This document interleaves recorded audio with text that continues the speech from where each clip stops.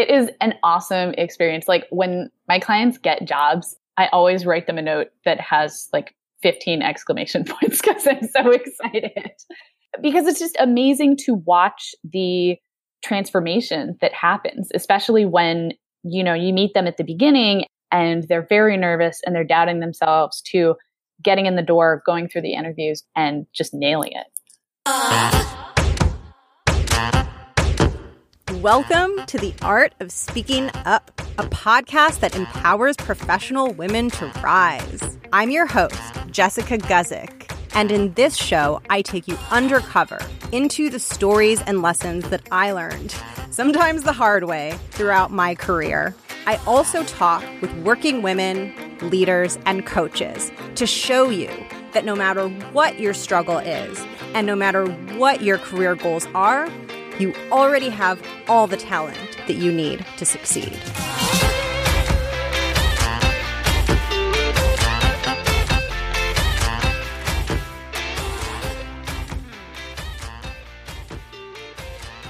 So when we're changing jobs or we're aiming for something big, maybe we're trying to get a promotion or move ourselves to the next level, or maybe we're switching jobs and trying to get into a new field or make a pivot from what we're doing and try something new. Whenever we're trying to make those big moves, whether it's a jump upwards or whether it's a move that's more lateral, it's hard. First, you have to figure out all the steps to get there, and inherently it's difficult because you're trying to do something you haven't done before. So you don't know the steps, and there's a lot of learning that has to happen there, probably a lot of trial and error, and there's a lot of problem solving that you have to do to get from point A to point B. And to make matters a bit more complicated, I think that whenever we're going for something that's outside of our comfort zone and that's not exactly aligned with what we know we're able to do, it's new and it's unfamiliar and it's going to be a challenge. For so many people, that's when these feelings of self-questioning and self-worth and imposter syndrome and all of those places where our low confidence is like hidden and lurking within the shadows, that all starts coming up and creeping up, and it makes that process of navigating the steps and figuring out how to get to where we want to go that much more difficult. And that's why I was so excited to talk with today's guest, Meg Duffy. Meg is a career coach, and she works with women to help them make career changes. She does a lot of work with women who are trying to break into tech for the very first time. And she also helps women go after whatever career goals are important to them, whether it's just moving upwards in their current trajectory or maybe they're making a pivot to something new. But the work that Meg does is centered around not only helping her clients figure out the steps to get from point A to point B, but also supporting them on an emotional level as they do that. My favorite thing about this conversation is that Meg has such a deep understanding of all of the internal stuff that can come up for us when we're going for something new or something hard. All of the self-questioning and the imposter syndrome and the negative feelings that come up. Meg takes those things just as seriously and treats them with as much care as she treats the steps that she works with her clients to get them to that next job or that next position. I wish I had known about Meg when I was in my, I'd say early or mid-20s. It's exactly what I would have needed back then. And it was really fun to talk with her and hear about her points of view.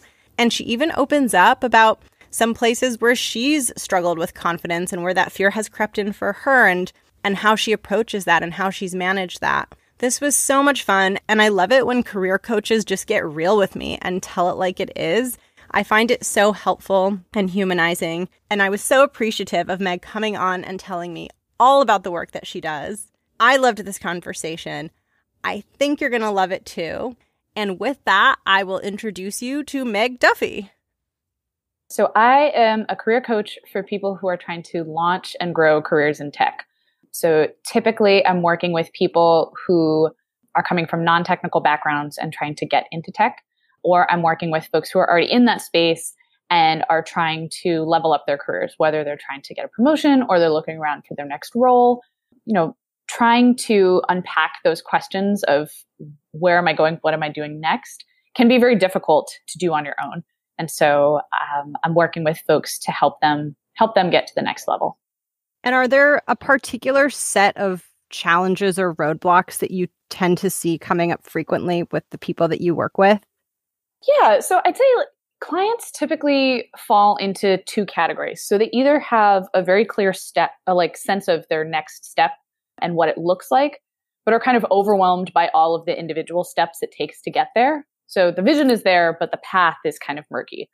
The second category of folks is, they're not sure what the next step looks like. They know that what they're doing right now is not their forever thing, but they're unsure what different avenues to pursue, how their skills can translate into a different environment. So they need help breaking down those big questions into smaller parts to help them get some clarity. I'd say broadly in my work, I'm helping people clarify their goals, their skills, their values, identify any narratives or negative self-talk that might be preventing them from making moves. I help them brainstorm possible future roles. We set up a process for fact-finding to see if those ideal roles actually do feel right to them. And once a client knows where they're going, then we get into the very tangible feedback on resumes, LinkedIn, cover letters, and helping them prep for behavioral interviews. So it's really end to end, starting with the big question all the way through all of the tactical steps to then pursue what it is the person is interested in. Yeah. And I think it's really important in the initial phone call to really listen closely to what they're saying and parse out, do they have a clear sense of, I am a designer and I'm interested in moving into UX and here are my skills, or, I'm a designer and I'm not really sure what my next step is going to be. Like those are two different paths and different sets of questions that we're going to have to dig into. One area that I would love to go into more is the person who knows that they don't want to be doing what they're doing, but doesn't know what they do want to be doing. I think that sometimes, I know I felt this way and other people feel like that's a bad thing. And there's almost like, oh, I should know, I should have this plan. So I guess as a starting point, what would you say to people who are frustrated at themselves for not knowing? Yeah, I think that not knowing is a very common experience. And I think the reason behind that is twofold. One is I think that the myth that people are born knowing what they want to do from childhood is overrepresented when we hear these stories. And the other is that we're never really taught the tools to dig into our own preferences and interrogate them.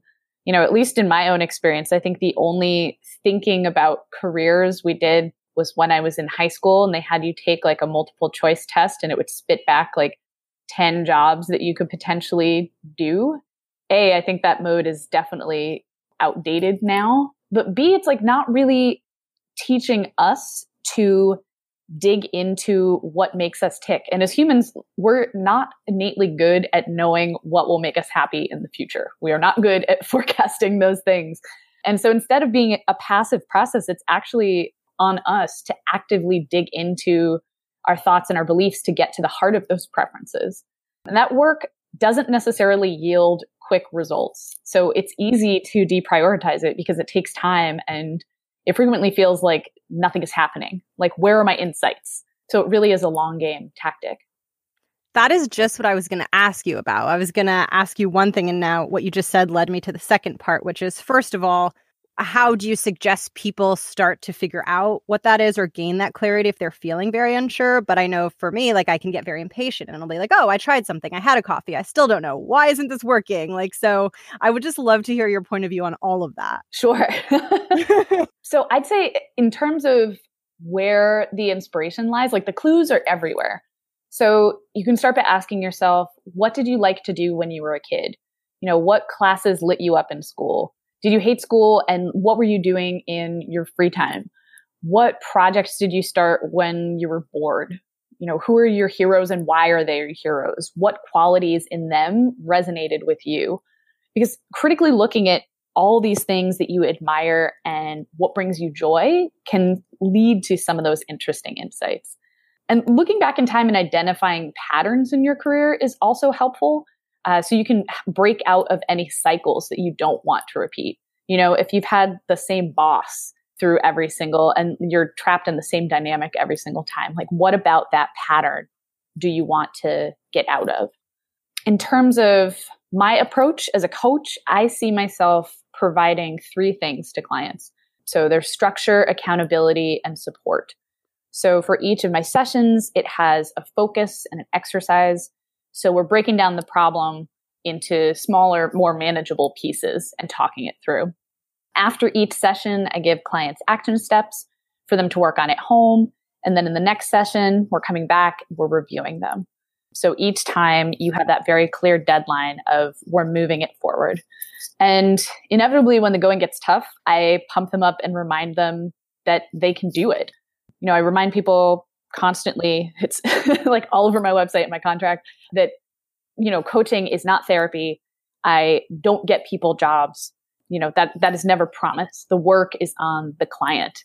But I help them take the teeth out of doing this difficult introspective work so they can find some answers in themselves. I have a couple things that I want to dig into on some of the stuff you talked about taking the steps to figure out what it is you like. The first is there aren't that many narratives out there around people finding that happiness and, like looking at what they liked as a child and being like, oh, now I know what it is. And like, there's the job and this is the environment that I'm going to work in. I think sometimes a lot of it's like, oh, I want to break out of the corporate world and, I want to stop doing this. And so I would love to hear from you for people that want to be in this 9-to-5 world and that have ambitions, what happiness looks like in that world, because I think sometimes we don't get to talk about that enough. Yeah, that's really true. And I think we would all be better served to talk about our own career paths and kind of the circuitous route that they can sometimes take. I feel like when people are like trying to check in and see like, all right, what is working in a space and like, do I want to be here or should I be here? I think it's totally okay to want to be in a 9-to-5 environment and feel comfortable. And like the difficulty is figuring out, do I want to be here or should I be here? I think intellectualizing the problem and doing the deep thinking about your career is really great. But in that space, when you're trying to check in, it's also important, I feel, to be in touch with your body. So trusting your gut is hard when you're always in your head. But if you're able to get in tune with what your body is telling you as well, it can help clarify the difference between want and should. So my personal technique when I have to parse a tough decision is to go for a long walk with a notepad and no phone. And so the act of moving my body helps me process and check in without distractions. And the notepad allows me to capture any insights that bubble up in that space. I love that technique. That sounds really appealing. I think I'm actually going to try that next time I'm trying to figure something out. Excellent. And you mentioned untangling shoulds from wants. I think for people who are very achievement oriented and who are very kind of used to orienting what they do against like what the goal should be, are there other suggestions that you have to help people untangle what is something that I want and what is something I think that I want, but I actually don't want? Yeah, I think, it's a lot easier to identify like not that, I don't want that, and a lot more difficult to articulate like what clearly feels good in that space. And sometimes the greatest learning experience can actually be from trying something new and realizing, oh, this is not the thing. So for anybody who is making a move and finds out, oh, that this actually is not a good fit, first of all, I don't want to, I want to validate that person is like doing something that is really difficult, but also it's like an incredible learning experience and you get a lot of knowledge out of that very quickly. Not every move has to be to the perfect next thing. Sometimes making a move is going to lead to something that doesn't necessarily feel great. But within that, there's a lot of learning as well.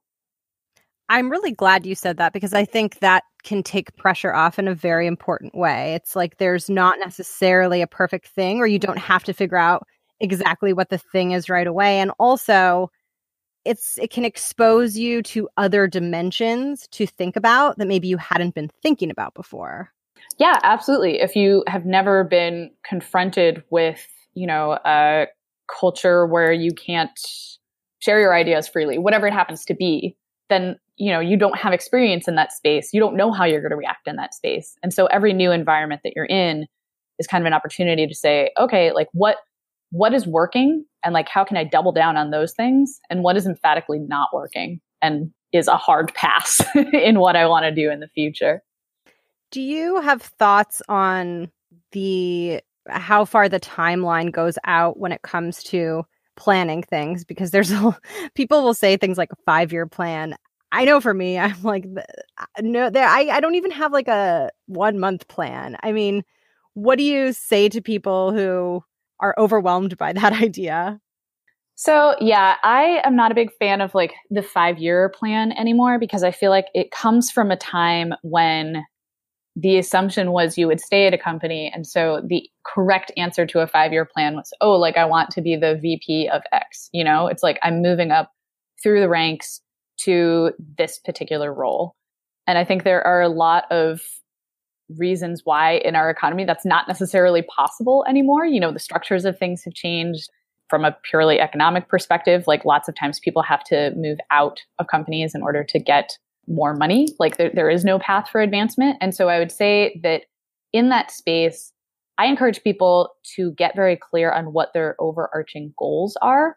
And a great way to do this is just kind of like take some Post-it notes and write down, okay, can I get to 100 life goals? And these are things that I want to do over the course of my entire life. They can be big things. They do not have to be all work related. In fact, they shouldn't be all work related because you're not just your work. But that can have like a very clarifying effect because you can see like, what are the things that are important to me in this map? What do I need to learn to be able to achieve these things? You know, what kind of flexibility and structure do I need to have in my job? And so that can kind of be a guidepost for, oh, here's where I want to be in 5 years. 5 years from now, I want to have accomplished these things. And then you can be more flexible on what the path is that's going to get you there. For people who know what it is they want next, are you ever seeing situations where it's something that they know internally, but they don't even maybe want to admit it to themselves or say it out loud because it feels like a stretch and there's like this weird mental thing? Oh, I see you nodding. I'm excited to Yes, absolutely. That block is called imposter syndrome. And I think you see it a lot when there's a gap between where you are and where you want to be. And it feels like that gap is too great to surmount. It creates a space for fear to creep in. That voice that is telling you that you're a fraud, that you don't have any skills, that you don't know anything. I think there are also a lot of broader societal cues that play into that experience as well. So if you were socialized to not go for what you wanted, either in your family, your school, your neighborhood, you know, you are less likely to go for it at work. And so in that space, I feel like having empathy for that person and the feelings that they're bringing up around it is really key. So telling somebody, oh, you shouldn't feel that way, you know, you're very capable, don't feel that way, is not productive because they do feel that way. So the first thing in that space that I want to do is just validate that fear. You know, you're thinking about something new. It's challenging. It's okay to feel afraid. But I also like to challenge the assumptions underpinning those fears. So if you're afraid of taking this step, what's the root of that fear? What are you most afraid will happen? How has that outcome happened before? What do you stand to lose or gain? And how likely are those outcomes? And like through those conversations, you can kind of talk that person down a bit to a place where you can then start thinking about what is the first step and like what feels safe in that space. Safe enough, but also a stretch. I'm so glad that you mentioned validating the fear, because one thing that really grinds my gears about certain flavors of women's empowerment is the flavor that just tries to skip over that step and say, well, like, you should just like do it and take up space and do the thing. And I know for me, I felt very not seen at times. And I felt like, well, of course I would like to do that, but I have this other problem. And you saying that to me isn't making the problem go away. Absolutely. And I think there's this general assumption of like the people who are taking the steps don't feel fear. And that is emphatically not true. You know, they are moving through their fear and with their fear. But anybody that you see that is like out there being, you know, whatever the definition of a boss is and making those moves, there is always going to be self-doubt and fear in that space. And so I feel like it's also important for us to talk about how we feel in that space to just kind of open up the conversation. Like, how do you do something that's really challenging when you're also butting up against your own fears? It's okay to be afraid. Keep moving anyway.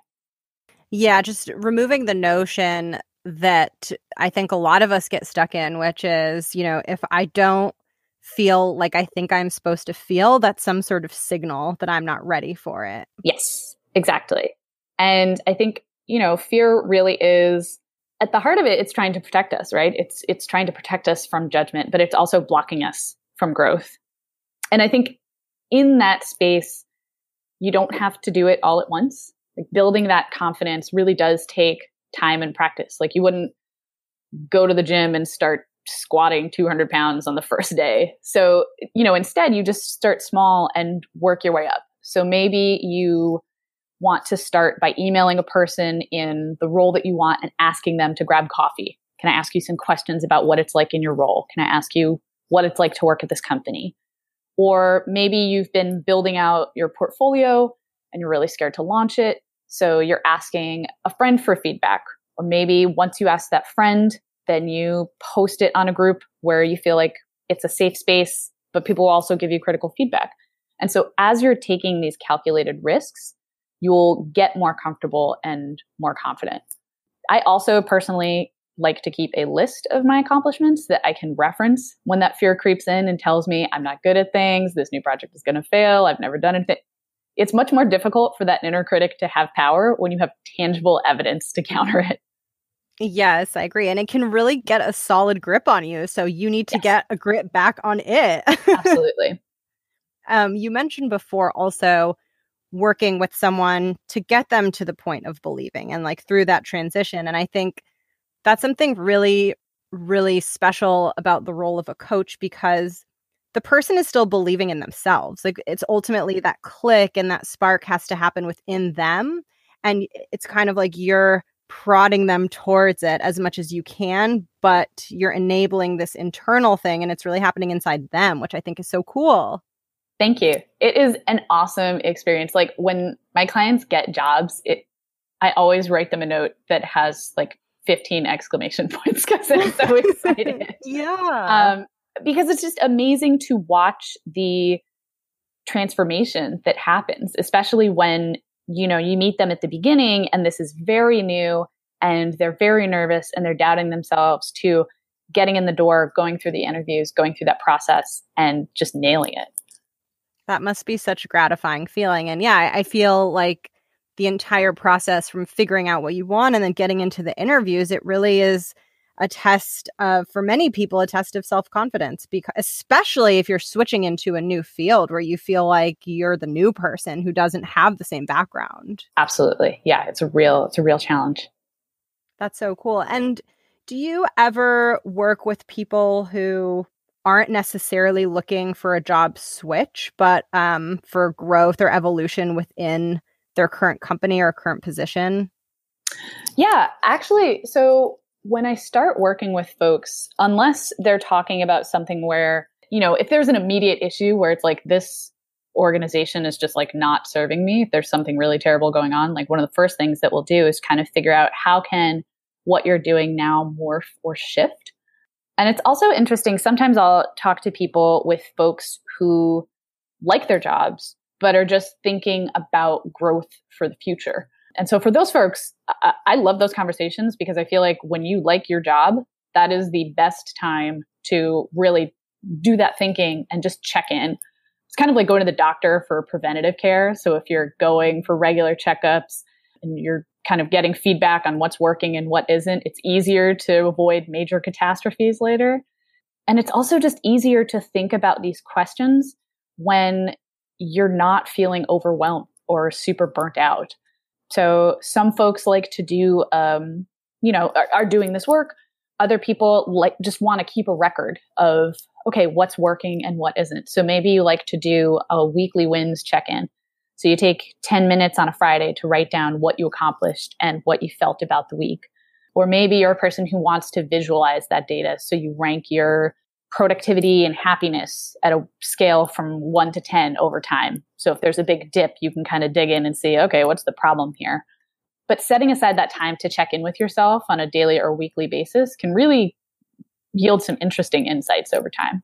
That's such a smart idea. We never really stop to reflect unless we're in transition mode and we're thinking about what we want next. Yeah, it's like a great time to check in, especially when things are good, because it's like, okay, what's good and how can I just like get more good out of this job all the time?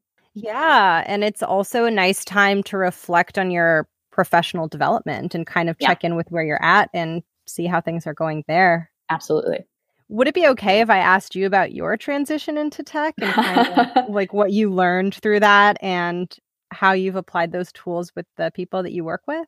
Absolutely. I mean, I think having gone through a transition is very helpful because when everybody that I work with is talking about all of these feelings, I can definitely identify with them. So I started my career.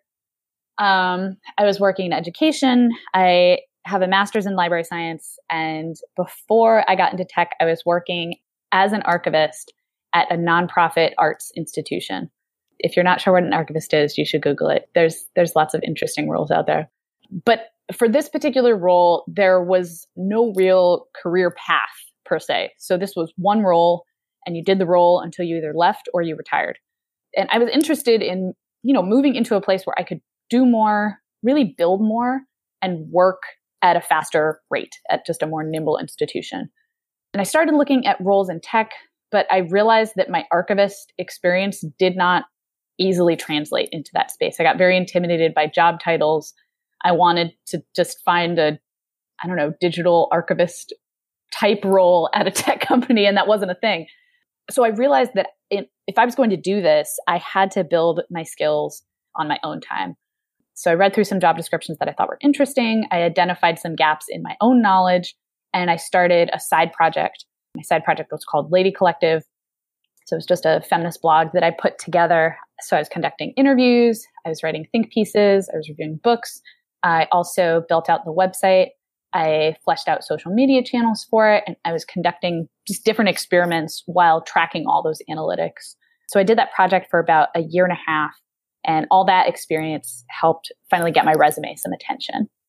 And did you deal with any of your own doubts or some of those mental things that we were talking about? So many. I mean, I think one of the most important things that I did during that time was start going to tech meetups when I wasn't in tech, because I wanted to make this move and it felt very lonely. Nobody else at my nonprofit wanted to move. It was a type of place where you stayed for your whole career. And so nobody could really understand my motivation behind wanting to make the change. So for a while, I just felt pretty isolated. And it wasn't until I just started going to meetups and realizing, okay, I don't know about not only like the jobs that I'm applying to, but also this landscape as a whole. And so it was very educational to talk to different folks about what they were doing. And it helped clarify lots of my own questions about the space and just made it a less lonely process. Yeah, it's tricky when you're in the minority and the people around you aren't on the same path. I think it can make you feel, like you said, isolated and alienated a little bit. Right. Yeah, it was helpful to just like find other folks going through that same thing and get support from them. Even after I got that first tech job, it was really challenging to just like adjust to that space. I was learning about a new company. I was learning about a new role. I was learning about the tech landscape at large. But I feel like what really made the difference in terms of me getting that role was being able to go to those meetups, speak to people about the transition I was trying to make, and connect those dots in real time so that people weren't just seeing, okay, so you're an archivist, but you want to do what? Being able to tell my story to a real person was really a pivotal moment where I started to get more interviews. Oh, wow. And it makes it feel more real too, right? Yes. Because you're getting it out there and you're sharing it with people, get their input, hear them react. So then when you're sitting in an interview telling that same story, you probably feel stronger sharing that story. Yes, absolutely. I was going to say before, I'm just really impressed by the way that you handled the transition. And it just feels so natural and makes so much sense to me that this is what you do and this is what you help people with. Because the way you described it, I never would have thought to solve it that way. And it's just so cool the way that you went about it so systematically and you just like made this decision and went for it. And I'm sure it's so helpful for you to provide that kind of like structure and direction and encouragement for your clients, because I think doing what you did is one of the most difficult things to do. It's so much harder than going for a promotion in your field, in my opinion. Thanks. Yeah. And I mean, I also want to stress that it was like much less linear than that, than that little soundbite I just gave made it seem. There was a period of time where I was searching really hard. And then, the arts season started and I pushed pause on my job search. During that time, there was a lot of frustration and soul searching and trying to figure out what was next and just trying to buoy myself up and keep my motivation going. So I think a big part of why I enjoy coaching so much is I want to be the person that I wanted to connect with when I was going through that time. And I had to figure it out for myself. Mm-hmm. I think you also have a really healthy balance of tactical forward progress, but giving space and understanding what the person is experiencing and kind of making room for both of those things, because career transitions and job search, it's all very emotional underneath, and we don't always talk about that. Yeah. And I think at least when I'm trying to do the work, I try to give folks like tangible things that they're able to work on so they feel like they're making progress, while also digging into more of the emotional and like more nebulous questions as well. And those answers, sometimes it clicks for people really quickly. Other times it takes them a lot longer. And so I think that the difficult part in that space is kind of managing expectations, where it's like, hey, if it's not coming together, after like 6 sessions, 8 sessions, like that is also okay. You're not like off the timeline. Everyone's timeline is different. And I think this is one of the things in life that can be really hard to time. I don't know what you see, but for me, that's how it's been. Yeah, well, especially when you're in that place where you're in a job and you can't take it anymore because there's this immediacy to it. I have to find something right now. And sometimes anything can feel better than what you're in right now. And so it can be tough to temper those emotions and take a step back and be like, okay, but what do I really want? And how do I strategically go for that, as opposed to just taking anything that comes my way, which might perpetuate some of the same cycles that I'm currently trapped in. Mm-hmm. And it's when you don't like where you are, it's so much easier to, make excuses about a position you don't really want, because you're just so eager to move on and get out of where you're at. Absolutely. So much easier to just like rationalize, like, this is fine. This feels like a good time to go into the listener question. So if you're ready, I will ask you the question, and then I'm going to turn it over to you and let you talk directly to the listener on this one. I'm actually very excited to hear what you're going to say. I'm curious about it. Oh, hit me. Okay. All right, let's go. So the listener asks, how do I prioritize working at my ideal company and role with softer factors like work-life balance and overall happiness? I recently started a role that was my dream role, but I quickly learned that the team I'm on does not value work-life balance and has more of a cutthroat culture than I'm used to. Despite loving the work itself, I'm finding myself feeling drained, and it's hard to admit this since I was so excited for this job, but I'm more unhappy here than I was at my previous company. And I just got here. I guess I don't have a super specific question, but I'm feeling a bit lost in this situation, and any advice would be appreciated. Sincerely, walked into a lion's den. Ooh, that's a tough one. Oh, man. Well, first off, I want to validate your feelings here, because that sounds like an incredibly difficult and frustrating situation. You just made a big change, and while it doesn't feel great right now, I want to commend you for making the move in the first place, because that was very courageous. And it's okay to make a change that turns out to not meet all of your expectations and needs. I'd say in this situation, first of all, however you can, take care of yourself in this space. So do what you can to get sleep, stay hydrated, exercise, and find support in your friends outside of work when you can. When you don't feel good, it's a lot harder to make bigger decisions that fully honor your needs. And it's also easy to isolate and shut down, but you're definitely not alone in this space. Since you're new, I'd say once you get the lay of the land, try to get a feel for what you can change versus what's immutable in this space. So it sounds like the team that you're on has this very intense culture, but are there other teams where the culture is slightly different? And what specifically isn't working for you? You know, is there a lack of cultural boundaries around email or phone calls? Are you able to put white space on your calendar? Is the team planning or just reacting to situations? Are other people on the team unhappy? So gathering more information and articulating the things that like absolutely need to change for you will make it easier to brainstorm solutions that you can take to your supervisor. And so, yes, that means having a conversation about what's not working, but you can frame this conversation in the context of, you know, making these changes will help me be more productive in my role. Like, is there a possibility of implementing any of these solutions? Coming with a solution instead of just pointing out a problem is like a great layup way to give your boss the opportunity to say yes. If there's no change in sight, if you have that conversation and it's a no-go, I'd say consider to start saving and looking around. I know you said that this was your dream role at your dream company, but you're more than just your job. And so if this work-life balance works for everybody else, but not for you, there's a lot of learning in that space, but you need to be able to create conditions that let you do the best work. Some resources I recommend for finding roles that also have supportive cultures, I'd say, are the Tech Ladies Job Board, Creative Guild, which is a job board powered by the Creative Mornings team.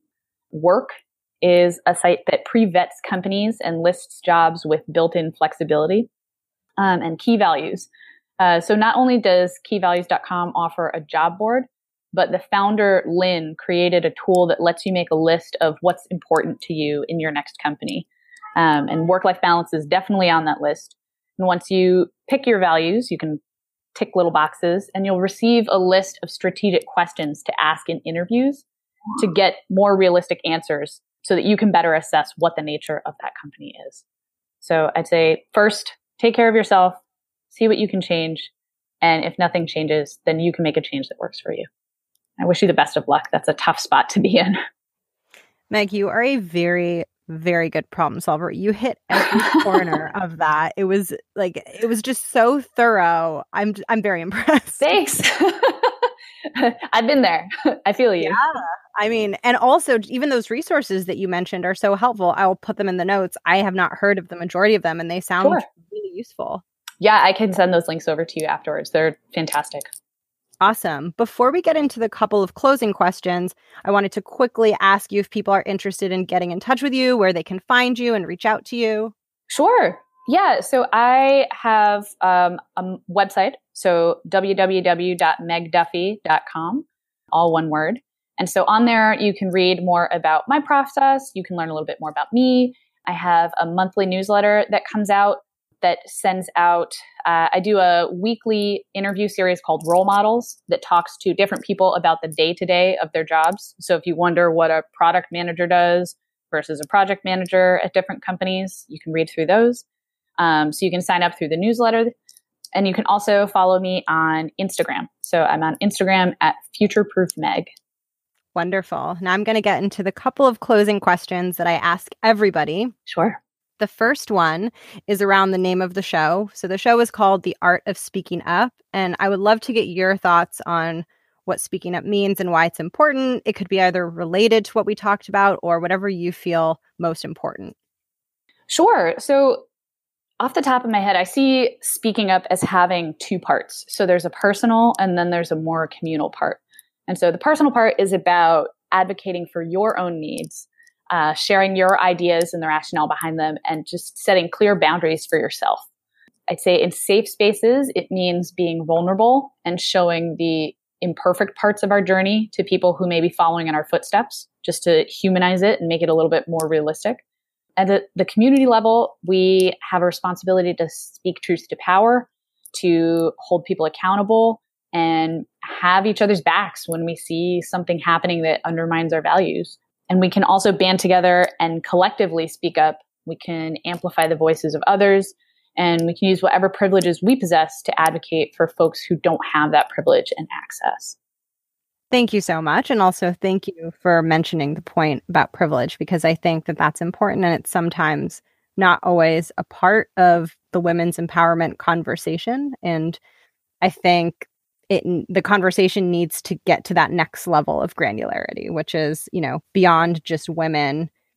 In what ways does privilege show up in our careers and in our lives? And in what ways can those of us who hold it, whatever form it may be, use our voices to improve things for the collective? So thank you for mentioning that. I really appreciate that. Absolutely.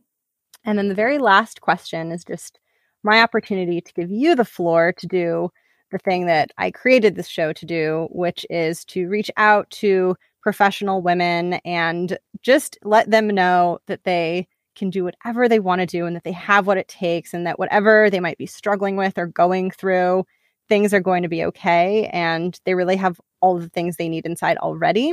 So I'm going to just turn the floor over to you to share whatever message is important to you. Sure. And this is something that I've been thinking about a lot lately. So as a coach, I'm building this business. I am by myself a lot. In that space, I feel like it's very easy to have fears come up. And so my piece of advice that I'm giving to you, but I'm also giving to myself, is hold space for yourself. So when you're making a really big change, when you're doing something that you've never done before, a lot of feelings can arise in that space. It can feel really uncomfortable, really scary, really uncertain. I don't know about you, but sometimes my inner monologue likes to fall into the trap of trying to fix everything, when in reality, I just want a hug and somebody to tell me that it's okay to feel what I'm feeling. And so it doesn't necessarily mean, give into the fear, but it does mean give space to feel it and recognize that you're doing a hard thing. It's okay to be afraid, but you don't have to cut the fear out to move forward. In fact, that's kind of impossible. You can just turn the volume down and move through it. And so I'd say if you're in that space, it's very important to talk to yourself as if you were talking to a friend. And I say that because very frequently our inner critics can take a very vicious tone. We'll say things to ourselves that we would never say to another person. So even if you feel trapped in your current situation, my advice is do your best to be kind to yourself while you find a way forward. Thank you so much for listening to my conversation with Meg. I hope that you enjoyed it. I loved her, and I have so much respect for the methods that she uses for working with clients, and just the way that she's able to bring together the very tactical steps with that emotional understanding of what people are going through. I think that Meg has a really special gift for working with people and for understanding the logical, rational steps, and also really understanding the self-worth piece and the self-confidence piece, and marrying that sense of compassion with the systematic part. So if what she said resonated with you or you felt connected with her, I would encourage you to reach out to her. I love reading her Instagram captions. I always relate to them so much. She was incredible. So a big thanks to Meg for coming on the show, and a big thanks to you for listening to the show. And as a reminder, I like to remind you sometimes that you can submit a listener question to be answered on the show. I love hearing from people who listen to the show. I get embarrassingly excited. So if you want to reach out to me, please do. You can send me a listener question, and you can also reach out to me just to say hi. You can find me on Instagram. The handle is The Art of Speaking Up. I occasionally post on there. I'm trying to get better and post more interesting, fun stuff. So you can follow me there, and you can also send me an email, jessica@theartofspeakingup.com. As always, I want to thank you for listening. It is an honor every week to be able to help you and add a little bit of positivity to your week.